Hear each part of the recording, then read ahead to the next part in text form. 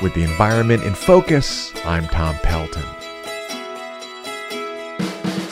Daniel Estrin remembers when he was 8 years old. He was fly fishing with a friend in a stream in New York State. His friend's father caught something. At first they thought it was a fish, but when he reeled it in, it turned out to be a salamander, but with a huge mouth and weird flaps of skin hanging off its sides. We were shocked. We thought this animal doesn't belong here. What is this thing? It's an enormous, it was like 2 feet long. I was a kid at the time, which probably made it seem even bigger than it is, but it's an enormous animal. If you ever find a normal, or what we consider a normal salamander, this is probably 100 times bigger than that. And it looks like something out of prehistoric times. The creature was an eastern hellbender. Despite its ominous name, the hellbender is completely harmless to people, having tiny teeth, soft skin, and living quietly under rocks and streams.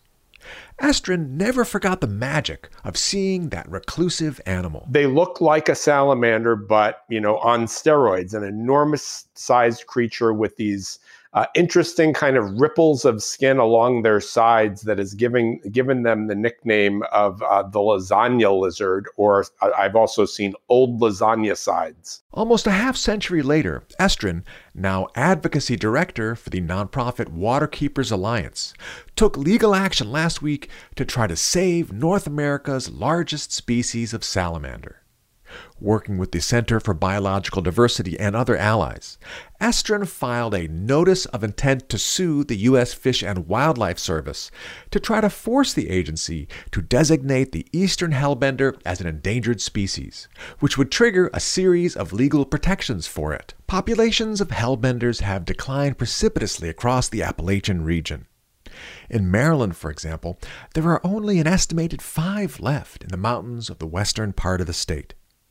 Driving down their numbers have been acidic drainage from coal mines, the sedimentation of streams, dam construction, pathogens, and climate change.